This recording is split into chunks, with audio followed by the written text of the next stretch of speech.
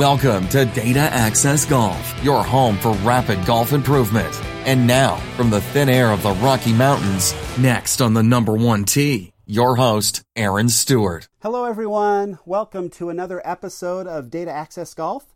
I appreciate you being here. I appreciate all the new listeners. This is getting fun. This is getting exciting. It's nice to have comments and questions and stuff to discuss. You know, you launch a podcast and you think, my word, I'm going to do about 10 and be out of ideas. But so far, things are kind of rolling in, and I've been kind of keeping a list of different questions and comments that people have been leaving, and it's really cool. I've got, I was just looking over, I've got 2 full pages now of topics to touch on and think about, and this particular podcast is about, if you read the title, Unrealistic Expectations. And I like this topic a lot. There's, I don't know what it is about, golf is a very difficult game, and because there's so much that we have to sort of figure out for ourselves that we really can't be taught, that we really have to experience, it can be very frustrating when we don't improve as quickly as we do in other activities in our lives. Most other activities in our lives, I really don't know, and I've thought for a long time to try to come up with a different physical activity that is as difficult to master as golf. And I haven't come up with one yet. If somebody smarter than me has something, then I'd be interested to hear about that, and to discuss it with you. But so yeah, golf's difficult to learn, and yet, we amateur golfers, we don't have a lot of time to practice. We're, we go to work, we have families, we have social lives, we've just got really busy lives. It doesn't matter really what you do.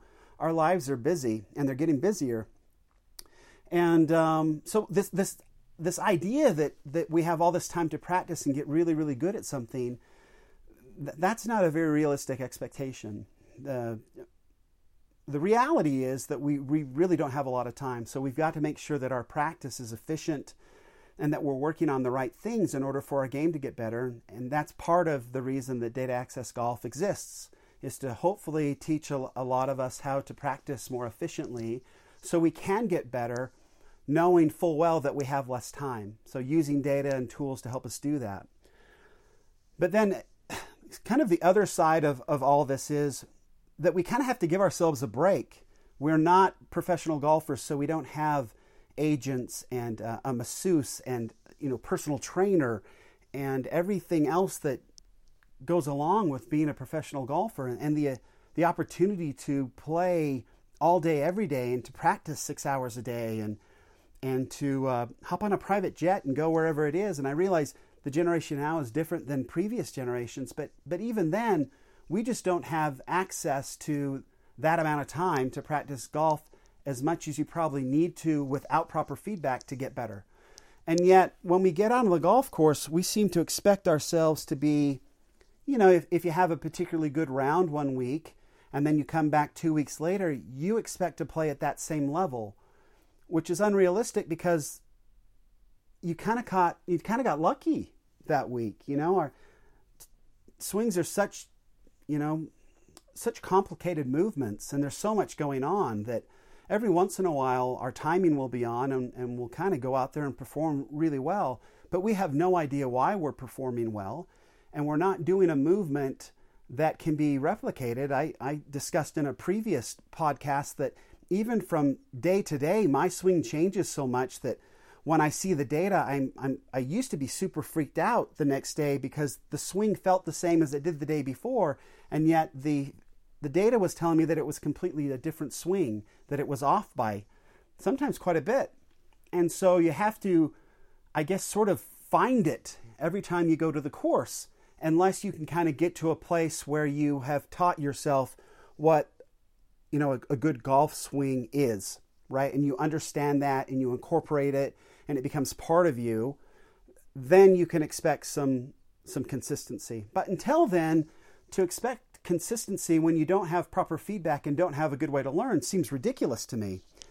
And then to take it further than that, we sometimes believe that we're better than we are. And we sometimes believe that somehow or another we should be scoring better than we are. And I'll kind of give an example. And I talk about this a lot with my kids because boy, they can get frustrated really quickly when they don't perform up to their expectations. And frankly, their expectations are ridiculous. They can't expect to be that good when they're this young and they don't practice as much as they probably should be. And yet they do. They have these expectations. And so anyway, I wanted to kind of talk about some of the averages that we have on tour and talk about it. We talk about, let's just go as far as like an approach shot. So from 100 to 125 yards, that seems to be where I see most people get upset. You get 100 yards and you've got a wedge in your hands, and it's usually, a pitching wedge or down, right? Maybe a 56 degree. And you seem to think, hey, I'm 100 to 120 yards out, whatever. I'm in the middle of the fairway. There's the green. I am going to hit this thing and birdie this hole, right? That's our thought process. It's 100 yards. I mean, how hard can that be? Well, it turns out it's pretty hard. I mean, the average on the PGA Tour from 125 yards, from 100 yards was 20 feet, a 20-foot putt, right? And so then you say, okay, a 20-foot putt. How many of those 20-foot putts do you expect to make? Well, the average on tour was less than 20%. It was 18%, right? So what in the world are we doing here? We expect to make, somehow or another, we expect to perform at a higher level than a touring pro. We expect somehow or another from 100 yards to put it closer than 20 feet every time. And if we're not, we get upset. Managing expectations like that, I think, is important. Getting upset on the golf course is a disaster. It's terrible.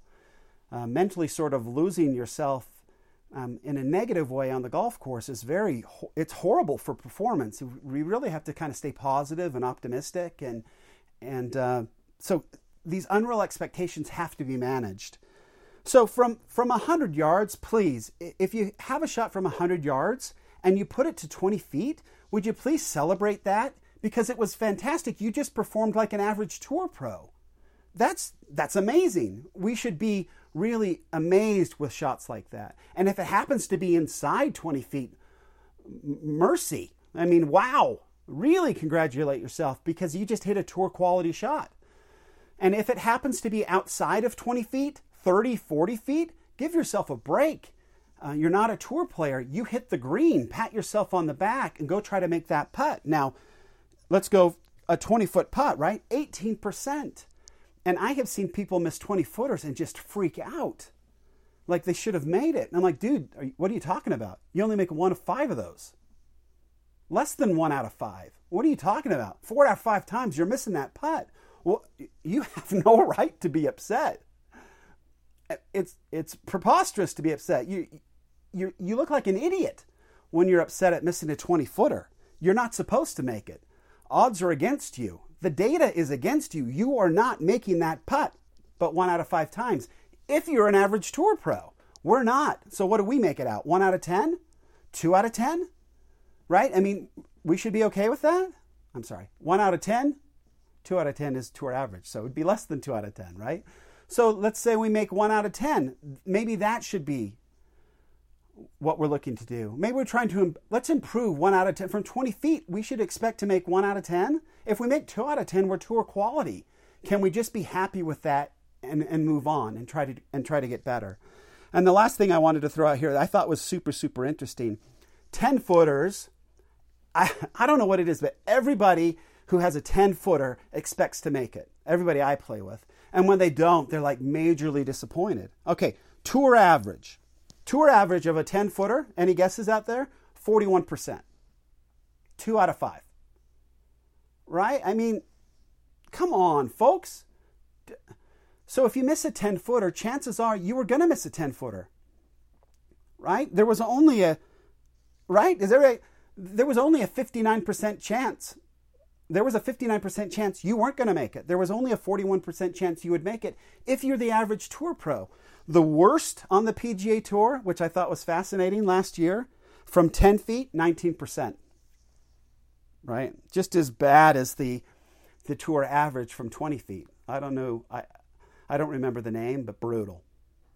So I think we need to give ourselves a break. We're on the green. If we have a 10-footer, chances are we're not going to make it. Right? Chances are we aren't.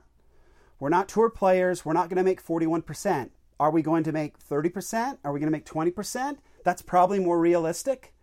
And so we just need to keep ourselves in check and not get too emotional when we miss a 10-footer, because chances are we were going to miss a 10-footer, and chances are even better we're going to miss a 20-footer, and chances are as far as from 100 yards and 125 yards out, chances are pretty good it's not going inside 20 feet, right? That's tour average. So anyway, those sorts of stats I think can kind of help us. That's where data can kind of help us develop realistic expectations. So take it easy on yourselves. If you have 100 and 125 yards in, great. Expect that to be 30 feet away from the hole, 40 feet away from the hole. We are not tour pros. Let's not act like it. It's just not very good for our mood, for our emotional state. It's not very good for golf performance. Let's just accept it for what it is. The data is pretty solid on all of this. We're not tour pros. We never will be tour pros. So let's develop expectations that fit that. And I guess kind of the last thing I would like to say on all of this is, now we have, if we can set proper goals and set proper expectations, then we can work to actually get better, and we can achieve getting better. But if we set our goals at, say, hey, from 100 yards, I want to be inside 20 feet every single time, we're not going to perform to that level. And so that type of goal becomes unrealistic and impossible to accomplish. So let's not set goals like that. Let's come up with an average that works and try to get better than that. And that goes into sort of tracking what we actually do and just trying to get better from how we are actually performing now. Let's try to get better than ourselves right now and not worry about everything else. And we've got some really cool worksheets and things that we'll work on to do that when we move into spring, that will really be helpful to sort of develop proper expectations so we can set goals and then try to achieve to get better than those goals and see market improvement, as opposed to setting unrealistic expectations for ourselves and just being ticked off all the time. So anyway, that is it for this podcast. Appreciate you joining in. Please keep realistic expectations, not only in golf, but in all aspects of your life. It just becomes a better way to live. And until next time, please remember, with better data and better expectations comes better golf. Thanks. Thanks for listening to Data Access Golf with Aaron Stewart. Check us out online at dataaccessgolf.com, and we'll see you on the next episode.